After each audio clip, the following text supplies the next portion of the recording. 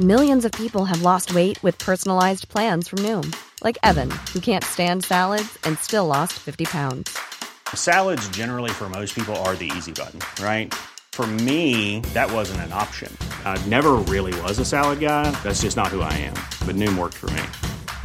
Get your personalized plan today at Noom.com. Real Noom user compensated to provide their story. In 4 weeks, the typical Noom user can expect to lose 1 to 2 pounds per week. Individual results may vary. This is the Times morning briefing on Thursday, the 1st of July. Labour is calling on the government to delay plans to shift some of the burden of paying for furloughed workers onto their bosses. Staff will continue to receive 80% of their wages, but from today, employers will have to pay 10% of that, rising to 20% in August and September. With about 1.5 million workers still on furlough, the change will affect thousands of firms across the country, with experts predicting many people will lose their jobs. Craig Beaumont from the Federation of Small Businesses has told Times Radio it's a very tricky situation for many employers. So there's a 10% employer contribution because of other contributions, such as paying for pensions, auto enrolment and other things. It actually rises about 14%. So that's quite significant. If you're a small business owner, team of 6, and you're kind of working out, right, I can't open. I was planning on opening. I brought everyone back from furlough, ready for Freedom Day. And now I've got to either send them back on furlough or pay this increased furlough, and I still can't open.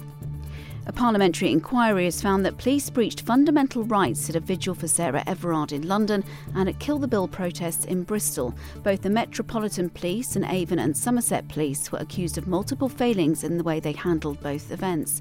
The all-party parliamentary group on democracy and the Constitution is now proposing amendments to the Police Crime Sentencing and Courts Bill, due to be debated on Monday.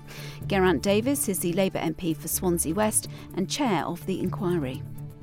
But certainly we found that the use of batons, hitting people while they're on the floor or blading them with shields while they're on the floor was unacceptable. So it's clear that there needs to be a code of conduct that we're recommending for the new bill, and also that the police have a duty to facilitate peaceful protests as opposed to simply close it down.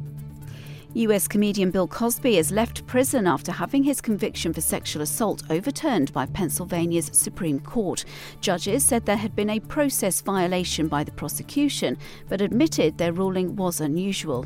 The 83-year-old was jailed in 2018 after being found guilty of drugging and assaulting sports administrator Andrea Constand in 2004. A man who was filmed apparently harassing England's chief medical officer in a London park has apologised. The footage appeared to show Professor Chris Whitty being manhandled and jeered at. Lewis Hughes from Romford in Essex has told the Sun newspaper he's sorry for any upset he caused. And the man seen as one of the main architects of the Iraq War, two-time US Defense Secretary Donald Rumsfeld, has died at the age of 88. Serving under President George W. Bush, he was a key proponent of the so-called War on Terror after the 9/11 attacks.